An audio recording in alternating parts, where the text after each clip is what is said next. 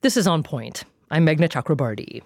Terry Tempest Williams joins us today. She's an author, poet, and conservationist.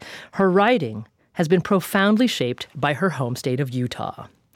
Her books include Refuge, An Unnatural History of Family and Place, Red, Passion and Patience in the Desert, The Hour of Land, A Personal Topography of America's National Parks, and The Moon is Behind Us, amongst many others. Tempest Williams was elected to the American Academy of Arts and Letters in 2019. Terry Tempest Williams, welcome to On Point. Thank you so much, Meghna. So you grew up in Utah. How far away was the Great Salt Lake from your childhood home? The Great Salt Lake was always in view. We lived on a hill, and so every day, walking to school, I would pay my respects. It was like a silver line of mercury across the horizon, and sunsets were not only revelatory, but reverential. My mother would always clap when the sun went down, and it went down in Great Salt Lake. We thought that that's where the sun was held. And it was a magical place to grow up. Always in view. Amazing. Can you tell me more about what it looked like when you at the time that you were growing up, if you ever actually went to the lake shore? What was the lake almost physically like? Well, physically, Great Salt Lake was not a vacation spot. Let me just put it that way. As a child, you were influenced by your parents, and my father thought it was a horrible place. Oh, really? But my mother felt responsible that we should see it. We would send postcards with little bags of salt sewn to them. So it was part of our identity, but my mother felt obligated that we have an experience. And so she loaded up our station wagon with my aunt. I think there were 7 of us in the back, very crowded. We drive out to Great Salt Lake. She parks at a particular beach on Antelope Island. We get out. We're so excited. To us, it's the ocean. We go running in, screaming thrilled, until we start screaming not thrilled because, children have scrapes and scratches and bruises. And it's salty. Oh, my God. It was like the worst possible thing. They just said, no, darlings, float. And so we would, in pain, be on our backs floating, looking up at the sky. And then you kind of forgot the pain because you were held and you really did float. And then we would run back out. Suddenly we were pickled. We were loaded back into the car and we couldn't move because we were little salt creatures. And that was that. We had had our initiation. And it really wasn't until my grandmother gave me a bird book at 5. And every night I would study the birds. They became kin. And growing up Mormon, we were raised in a spirit world first, meaning before you came to earth, you had a spirit, and everything in nature had spirits. So birds were family. And it made sense that if each species, each human being was endowed with, as we were taught, a sphere of influence, then birds had influence. And my grandmother later on, and then throughout the rest of my life, would take me out there, and the birds were, for me, the messengers between earth and heaven. So this is the thing about Great Salt Lake in Utah. It's one of those singular bodies of water that obviously has a great environmental influence on the climates and the ecology around the lake, let alone Salt Lake City. It has a great deal of economic importance, as all bodies of water do. But it also has a profound spiritual importance, as far as I understand. For the LDS Church, which I want to ask you about in a second, but also obviously for the indigenous peoples who were there before, Salt Lake City rose up near the shores of the church. Can you tell me a little bit about what the indigenous peoples of the area, what they believe about the Great Salt Lake? I can't. Okay. Because I'm not indigenous. Okay. I know that in terms of indigenous friends, whether it's from the Diné with Navajo or whether, for example, Jonah Yellowman, who is a spiritual leader of Bears Ears, he talks about how it was a place of pilgrimage, and this is what he would share, they would get salt because salt was tied to first smile ceremonies, or if you look at an indigenous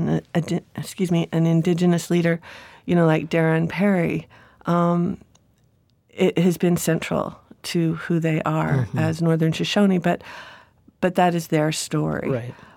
But what I have to tell you is this appreciation of Great Salt Lake is recent.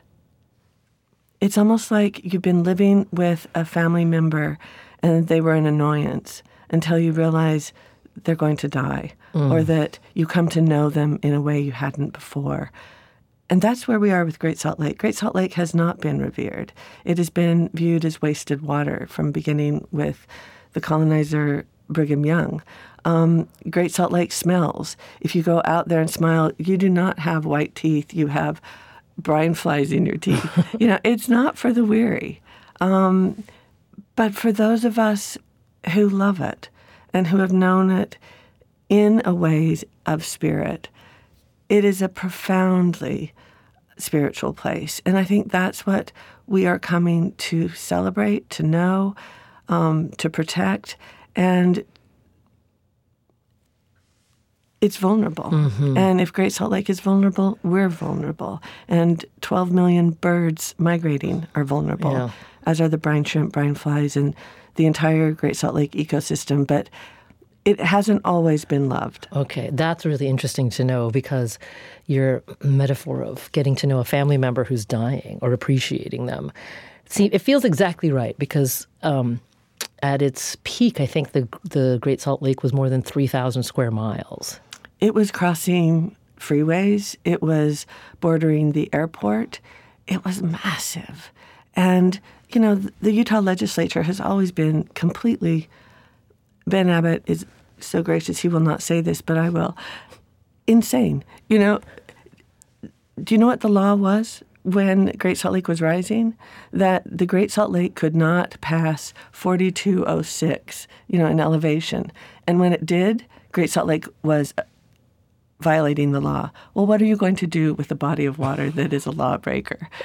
Or another harebrained scheme was, and this was from a scientist, in one of the universities in Utah, nuke it. That way it would drain. Drop a bomb in it? Yes. Another one that was my favorite was dye the lake purple, because it would accelerate evaporation, and they found out it would take all the world's resources of purple dye to do that. But these crazy ideas are still being said in the opposite direction. Now Great Salt Lake is receding, retreating at her record low in November of 22. Pipe salt water from the Pacific Ocean. That's going to take kind of a long time. I'm only laughing because people who are familiar with the geography of the West will understand that would be a very long pipe. There's a few mountain ranges they're going to have to go through. And my family's in the construction business, and even they were laughing. So we have never known what to do with Great Salt Lake. It's a wilderness adjacent to a city. It's a body of water in the West that no one can drink.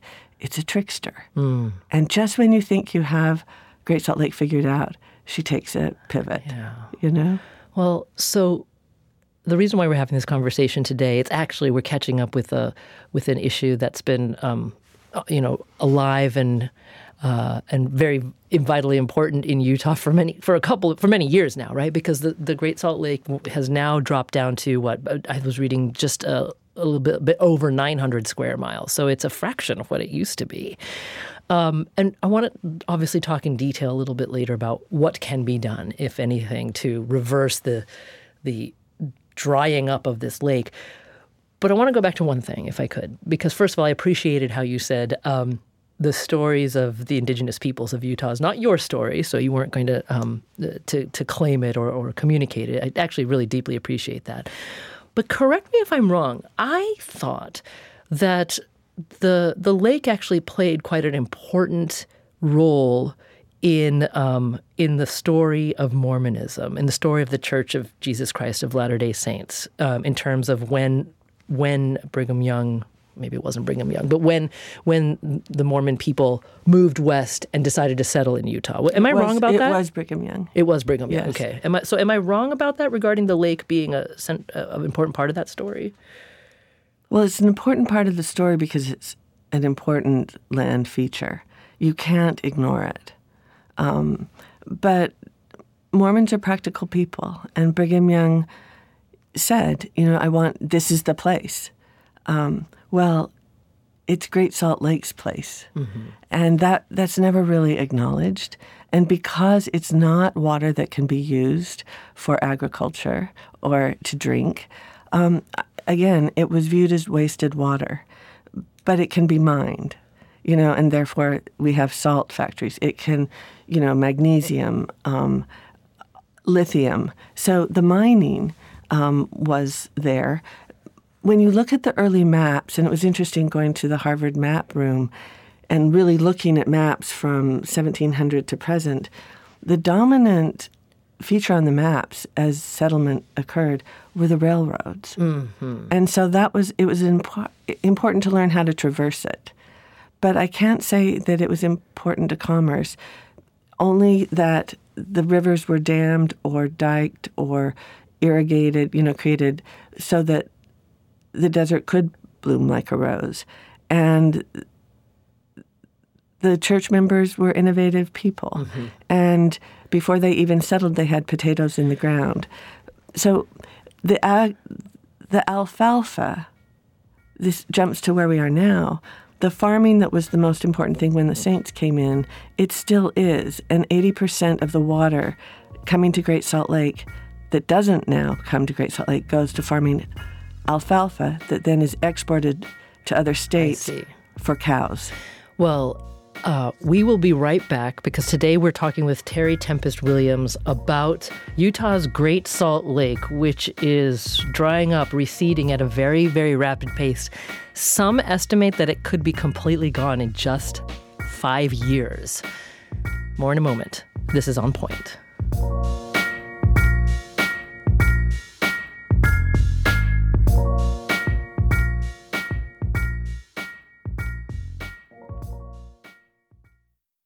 Support for the On Point podcast comes from Indeed. We're driven by the search for better, but when it comes to hiring, the best way to search for a candidate isn't to search at all. Don't search, match with Indeed. Ditch the busy work and use Indeed for scheduling, screening, and messaging so you can connect with candidates faster.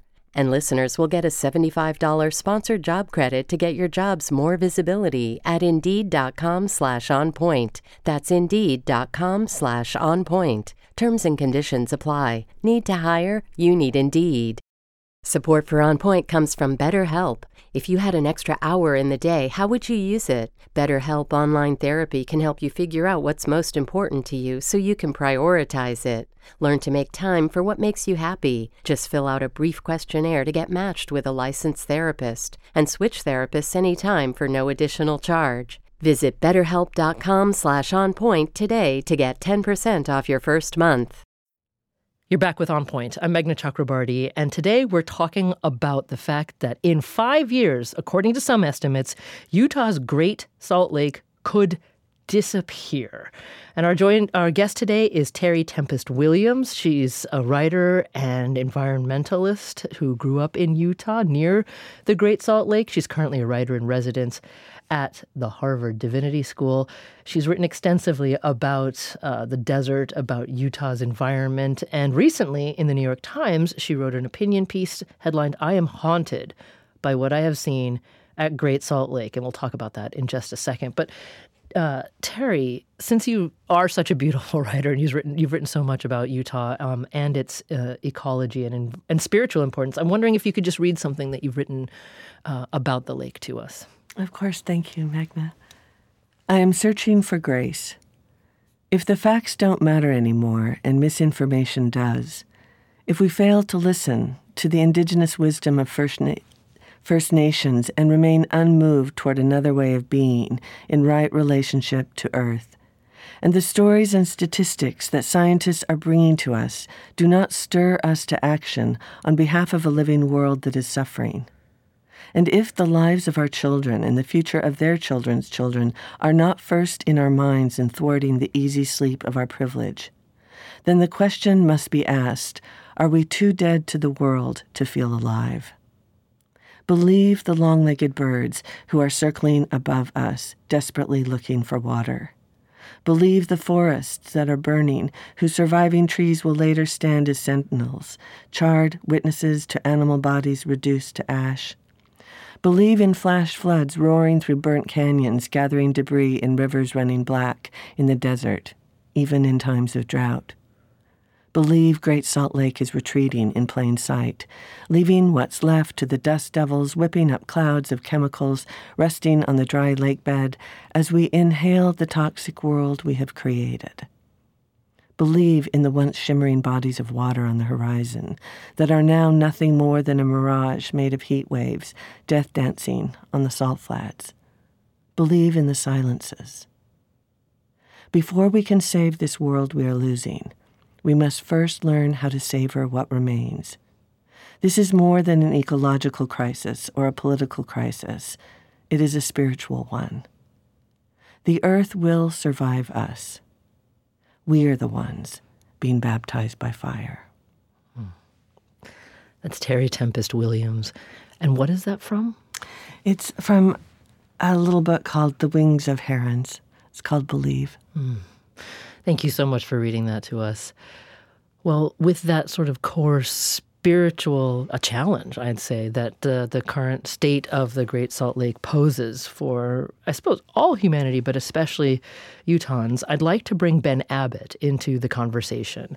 He's a professor of ecology at Brigham Young University and one of the lead authors of a BYU report titled Emergency Measures Needed to Rescue Great Salt Lake from Ongoing Collapse. And he joins us from Provo, Utah.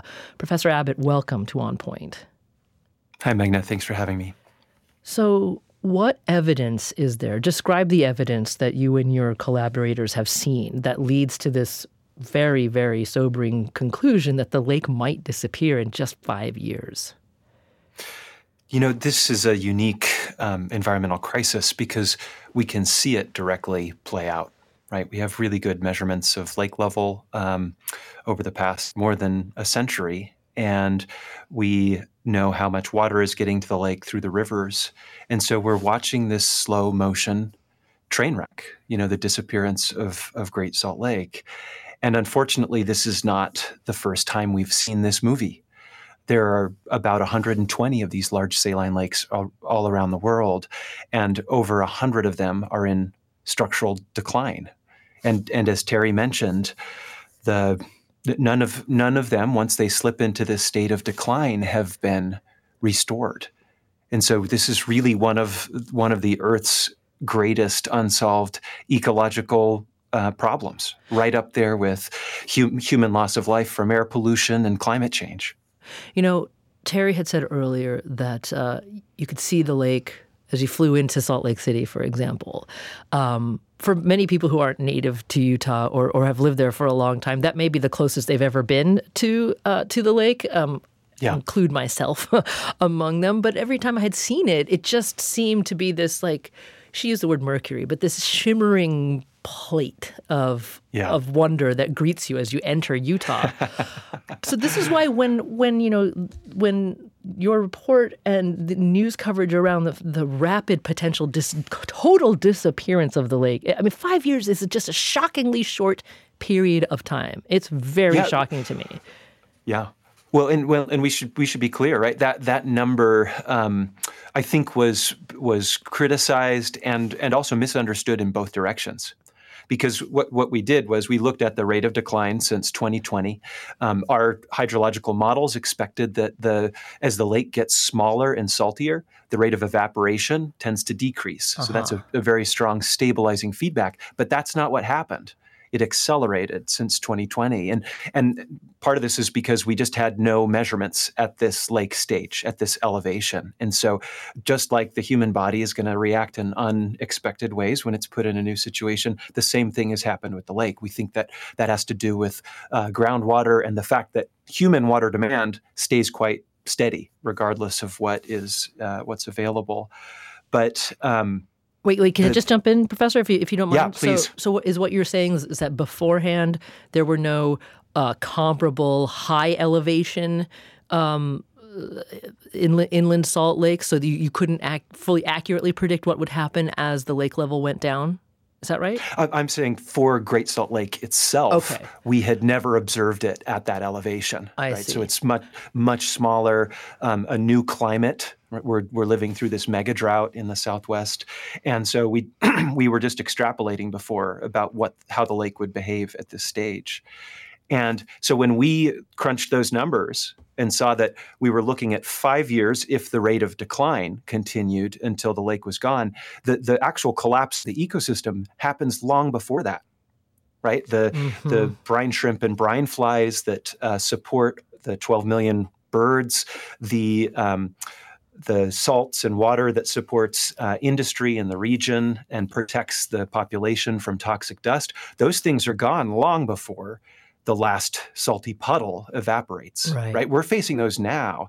And even once the lake gets up to what we call its minimum healthy level, which is 5 or 6 feet above where it is today, at that point, even half of the toxic dust is still exposed. And so we need to be thinking about supporting the lake and restoring the lake, not simply stabilizing it or putting it on life support. So there's a lot of questions I want to explore with you about what's driving this, more about those, what's in the salts, et cetera. But with this image of a rapidly receding lake in our minds, I mean, Terry, you've recently walked along the edge of the lake now, lake as it is now.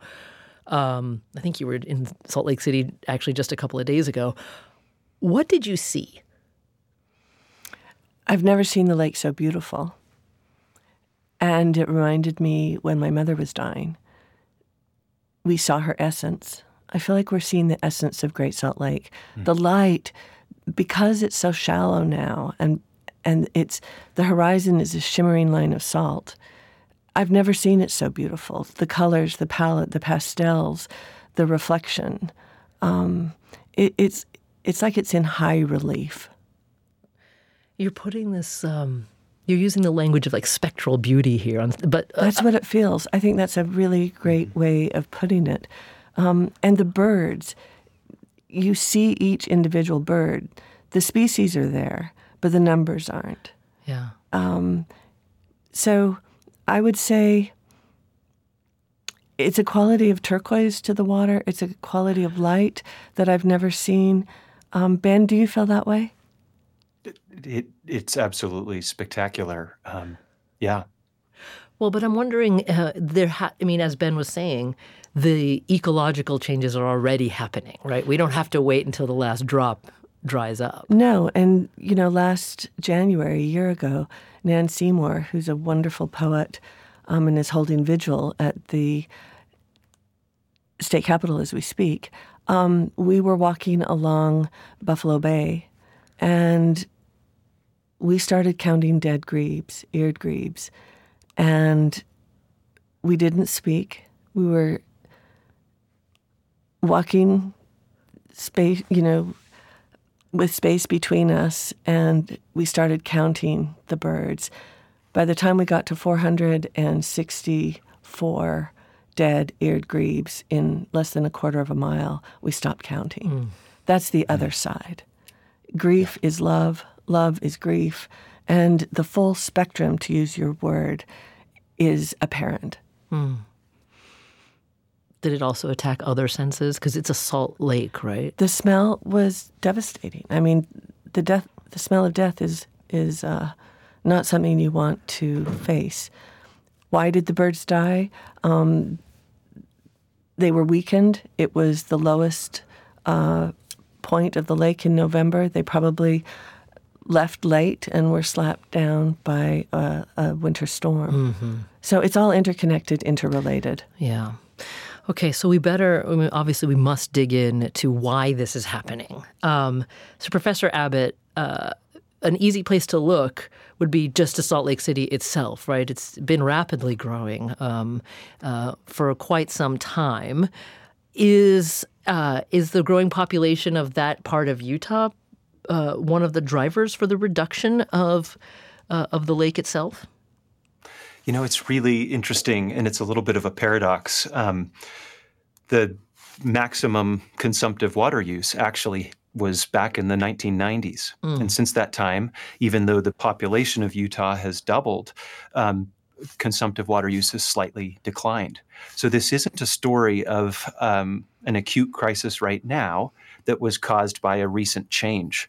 It's a story of a century of living unsustainably, of taking too much water. Okay, right, and so that has its own momentum that conservation efforts have once started take some time to catch up with. Point well taken on that. But obviously, anyone who's in the West listening right now is probably waiting for us to ask about agriculture, right? Because so much of water in the West, the vast majority of it in certain states is used for agriculture. In California, something like 80%. So, but the Great Salt Lake is salted, so it's not that water per se that's being used for agriculture, or is it? Correct me here. Yeah, so I love, Terry, how you mentioned the lake is a trickster. The lake is a salt lake that depends on fresh water to survive. So it needs to have fresh water that's coming into it. The salt amount stays approximately the same through time. And so the issue is we're diverting the rivers that would be sustaining the lake, which are freshwater, to irrigate crops, primarily alfalfa. And about 80% of the consumptive water use in the Great Salt Lake watershed goes to agriculture. About 10% goes to cities, and about 10% goes to mineral extraction, the mining that Terry was talking about. So we estimate that we need about a third to a half of reduction in that water consumption to get to a sustainable place.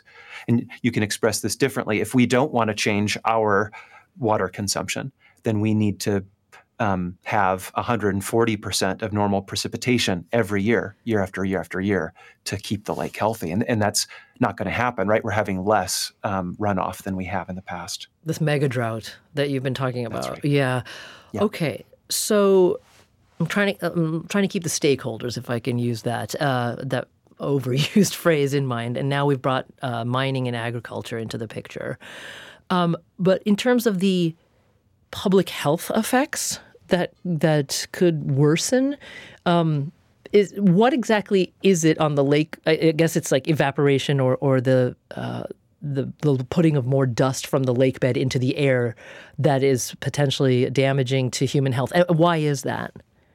So these lakes, since they don't have an outlet to the ocean over thousands of years, they accumulate anything that's weathering out of the mountains. And Utah, like many areas in the West, is very rich in different minerals. Some of those minerals are very useful. Some of them are very toxic. Right? If we look at the concentrations of arsenic and mercury in the lake bed, they're extremely high. And add that natural process, if we add the fact that we've been burning coal for over a century in this region, then that atmospheric deposition of these toxins accumulates. Just a few months ago, we learned that the cyanobacteria that thrive in the moist lake bed produce very powerful toxins that are associated with Alzheimer's disease and ALS. So the dust on its own is already damaging to our bodies. And if we add onto it all of these toxins, we simply have to maintain the lake. And this shows how there is no separation between the health of our home, the environment around us, and our personal health, right? We are a part of the ecosystem. And the only way to make sure that we are healthy at an individual and cultural level is to care for our home. Yeah. And this public health potential impact, I think many physicians around Utah recently signed a quite strongly worded letter to the state government saying, this problem is coming unless we do something now. We'll talk a little in the last third of the show about solutions here. But Terry, how would you describe the broader awareness, not just in Salt Lake City, but maybe in that part of Utah as a whole, about the perilous state that the lake is in? I think it is getting global attention because it is a global issue, as Ben has said. And I think what's happening in our community, in our state, is happening in every state in different ways. So where do you locate your own Great Salt Lake and place your body on the line to protect and sustain those places that make living where we live worth living? And, I think Ben and I were so heartened, as was so many of our allies. On Saturday, we had a huge rally. 1,200 people showed up on the steps of the Capitol, which is a big deal. And most of them were young people. Many of them were from marginalized communities along the edge of Great Salt Lake who will face the most severe repercussions. Many of them were dressed like the species who live in Great Salt Lake that couldn't be there. Wow. Well, Terry Tempest Williams is with us, as is Ben Abbott today, and we are talking about Utah's Great Salt Lake. And by some estimates, as we've covered here, it could disappear in 5 years. So when we come back, we'll talk about what can be done to halt or even possibly reverse that process. This is On Point.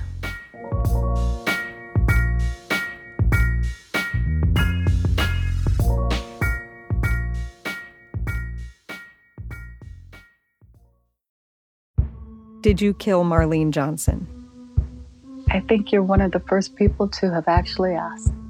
From WBUR and ZSP Media, this is Beyond All Repair, a new podcast about an unsolved murder that will leave you questioning everything. Somebody should be in jail for murdering my sister. A woman who's never been believed. As long as they think I have done this, then they're not looking for who actually did this. And that's what makes it a cold case. No, it's a botched case. And a search for the truth, once and for all. Wow, it just gets more interesting.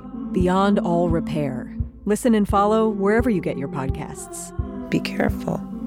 You're digging in a place that's been very peaceful for a while. Do it anyway. Dig.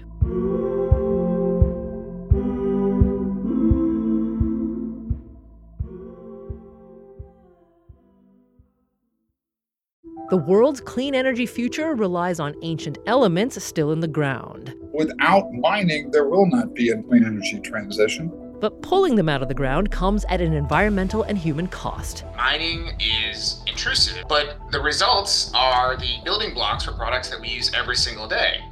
I'm Meghna Chakrabarti. Join me for Elements of Energy, Mining for a Green Future. 5 consecutive episodes right here, so make sure you're following this podcast.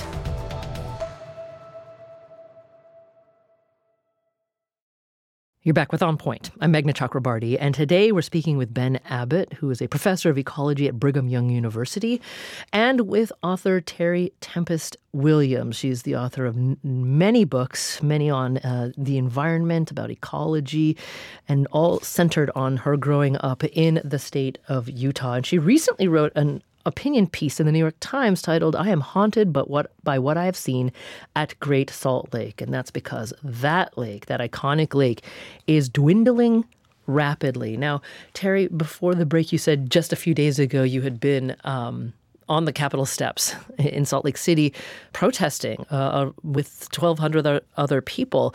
Did you give a speech there or something to that effect? Can you read us some of the words that you said?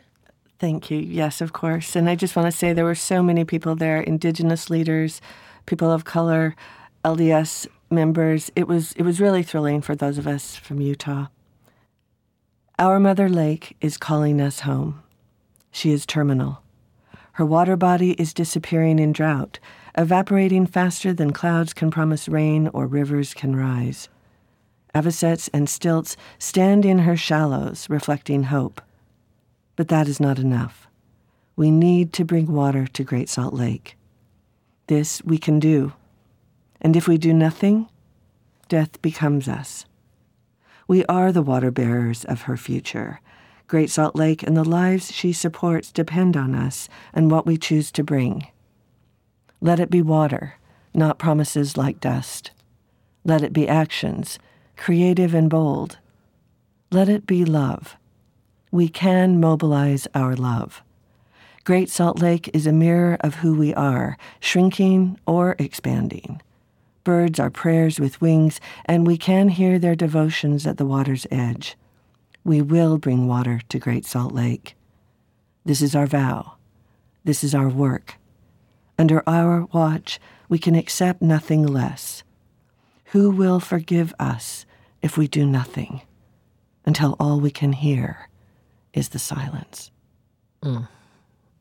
That's Terry Tempest Williams reading us some words that she told a large protest just a couple of days ago in Salt Lake City.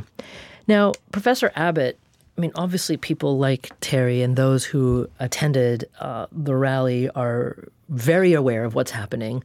I would say Utahns overall are largely aware of what's happening to the Great Salt Lake. But honestly, do you think people are taking it, Terry aside, do you think people are taking it seriously enough? You know, it's really hard, even for those of us who are engaged on this issue, to grasp how serious the consequences of failure are, and also how difficult it's going to be. We need to change our fundamental relationship with water and with our home. And so, no, I don't think most of us have realized, but how hard this is and how dangerous this is. But the good news is the focus and the priorities of the people of Utah and the broader region are in the right place. You know, the polling shows that this is the number one or number two issue, depending on the poll, for the people of Utah, and including those who don't live right by the lake. And so the pressure is there, the support is there. It's now a question of, can we remake our legal and political system fast enough to do what's required? Because the lake doesn't respond to the number of bills that are passed. It responds to the amount of water that gets to it. Yeah. Okay. Well, you know what I want to do? I want to just take a quick step over into California, because there are, Ben, you had mentioned before that saline lakes are under threat in many, many places. And there's an example that came about a century ago in California, and that's Owens Lake. It's a saline lake that sits about 5 miles south of Lone Pine in Southern California. It was once 12 miles long, 8 miles wide, and a haven for wildlife. There were probably hundreds of thousands of waterfowl, and by waterfowl we mean ducks and geese and swans. But there were also hundreds of thousands of shorebirds, all of the sandpipers and plovers and curlews, all these birds that you see in marshes and along the shore where the waves are going up and down. Mike Prather is an Audubon activist who's lived on the edge of Owens Lake since 1980. And he says for more than 10,000 years, the indigenous peoples of the Owens Valley relied on the lake and what it offered. Before the colonists came into the valley, the indigenous people used the lake a great deal. They not only gathered salt, but they also harvested plant materials for food and for fiber. They also harvested wildlife for food. It was just a beautiful 110 square mile lake that reflected the sky, so it looked so nice and blue. But in 1913, the growing city of Los Angeles, about 230 miles south, was running short on local water. So water from Owens Lake was diverted to the city. And it only took about 13 years to drain Owens Lake dry. It was essentially gone by the mid-1920s. The wildlife habitat disappeared with it. And in its place, a massive public health threat. In the winter, when these large storm systems would come out of the Gulf of Alaska, you'd have these tremendous winds that would just lift up the salts and the dust particles off of the lake and fill the entire valley up, just like a bathtub. I mean, we have mountains that are very tall here. We have the Sierra Nevada on the west side, which goes up to 14,000 feet, and we have the Inyo Mountains on the east side, which go up to 11,000 feet. And it would be almost brimmed, just solid dust, where you could really hardly see across the street when you were in town, across Main Street.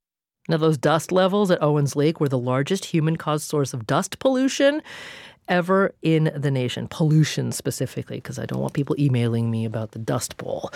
Now, it resulted in increased health problems such as bloody noses, asthma, emphysema, and various other heart and brain issues. So, forced to control that dust pollution, in 2001, the city of Los Angeles started pumping water back into Owens Lake. This is a massive undertaking. I mean, to date, they've spent over $2.5 billion, billion with a B, in controlling it. They're using 60 or some odd thousand acre feet of water, which is an enormous amount of water. It's enough for, it'd probably supply maybe 130,000 homes. It's a good fraction of their aqueduct of water goes out to control dust and create habitat on Owens Lake. So the good news is that the dust pollution has been controlled. But Prather says prevention would have been better. And that's the lesson, he says, that Owens Lake has to offer for the people of Utah as they watch the Great Salt Lake shrink every year.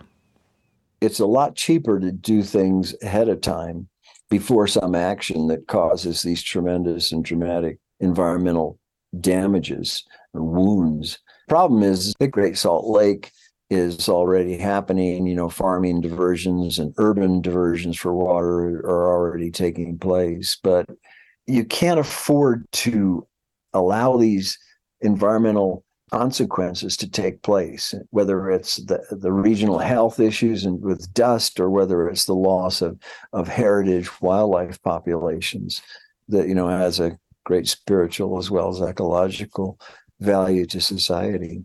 So that's Mike Prather, an Audubon activist who has lived on the edge of Owens Lake since 1980.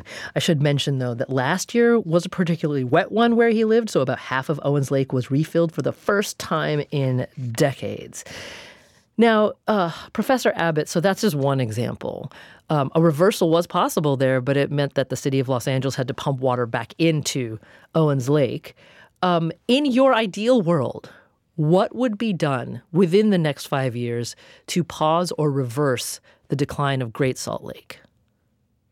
We have a lot of tools at our disposal, and I'm actually very encouraged by the changes to Utah water law that have been made over the past 5 years.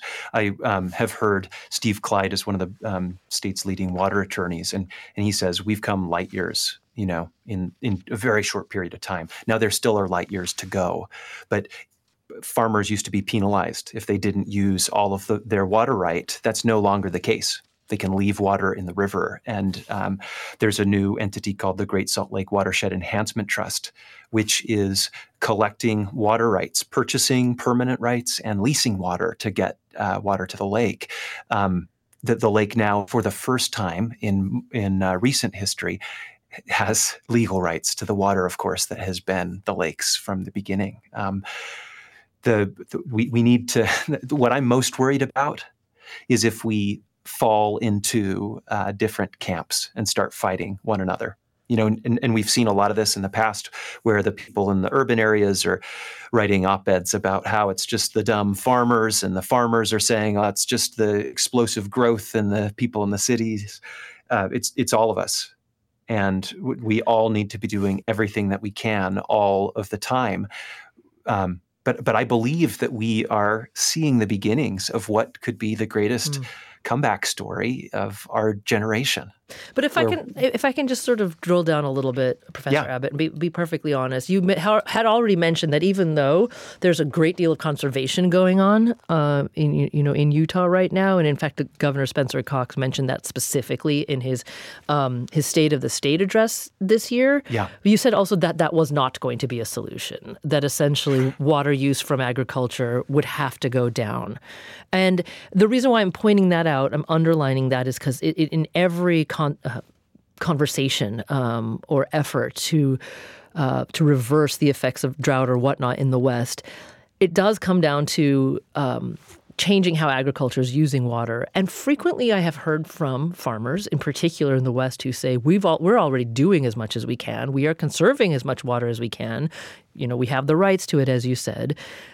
They don't love ideas like paying farmers for the waters they have rights to, because that means that they're not farming as much anymore. And then, we're talking a lot about spirit. Many farmers look at this as being asked to not do the thing that makes them whole, their reason for living, which is to farm the land. That is a really tough hurdle, if I can call it, to clear in convincing all the stakeholders to come together to find a solution for a lake, which, again, respectfully, Terry said hasn't oft been loved anyway. Oh, yeah. You're absolutely right. It's a really high hurdle, and we're being asked to jump over it with over 2 million people all at the same time, many of whom have very different views about what we should be doing. So no, I think that you're absolutely right. The default outcome for a Great Salt Lake is either that it continues to decline or that we stabilize. Let's say we put another dike across the lake and we manage a much diminished. In the case of Owens Lake, it's receiving about 5% of its historical inflow. Right. So instead of letting it be a lake, we've compromised and let it be a dust suppression facility. And are we going to do the same with Great Salt Lake? And I think that's the default view. But what I'm saying is we have the legal tools, we have the cultural recognition of the importance of saving this water body. Those same farmers, we have seen a real change just over the past 6 months of farmers stepping forward. And there's a word that used to be called the other F word, which is fallowing. Yes. Right. If you're asking a farmer to not irrigate and not grow crops, that, as you say, can be extremely threatening. We're seeing farmers beginning to use these tools, split season leasing. So they still are growing crops, but they're maybe not doing it for as long a period in the year. And just this legislative session, people are talking about pricing agricultural water, something that would be absolutely inconceivable just a couple years ago. And so this recognition is coming. The question is it happening fast enough, right? Because again, we're up against the wall here. We needed these solutions in place 2 decades ago, but we have what we have. And so now I think that Terry and I and many people in the state are absolutely committed to making this happen. Yeah. So are we doing it fast enough? That's your way of saying that you think that the next couple of years need to be a sprint, then followed by long-term conservation efforts or differing water use plans. But that's kind of the opposite of what Brian Steed has recently said, right? He's Utah's Great Salt Lake Commissioner, and that was a new position just created last year. So they've recently released a strategic report, actually just this month, about what to do about the lake. And here he is being interviewed on Utah Public Radio just last week about the importance of a multi-year approach. So one of the big lessons of this last year is that we're really not in a sprint. This is much more of a marathon. And that means that even if we have one good year does not a trend make. And we really need to be looking for bigger trends. Running up to 2023, we really did have unprecedented drought years, and that created quite a large deficit in the system. Okay, Ben, I just wanted your quick response to that, because then I have one more question to ask both you and Terry. Yeah, I think what Brian is trying to convey there is actually messaging to the legislature that there's not a single bill that's going to be passed. There's not a single wet year that's going to solve this problem. We need structural changes. And so what I say is we need a sprint, clearly, right? The lake is right on the brink. We lost the brine flies 2 years ago. We could be right back there this coming fall. Okay. We need a sprint, and then it needs to be followed by a marathon. Well, the last question I wanted to turn to both of you, and I've unfortunately not left enough time, but it turns back to the Church of Jesus Christ of Latter-day Saints, the LDS Church, which is obviously a deeply powerful religious, spiritual, and political force in Utah. Ben, just quickly, and then Terry will close with you. Is there more that the church could be doing?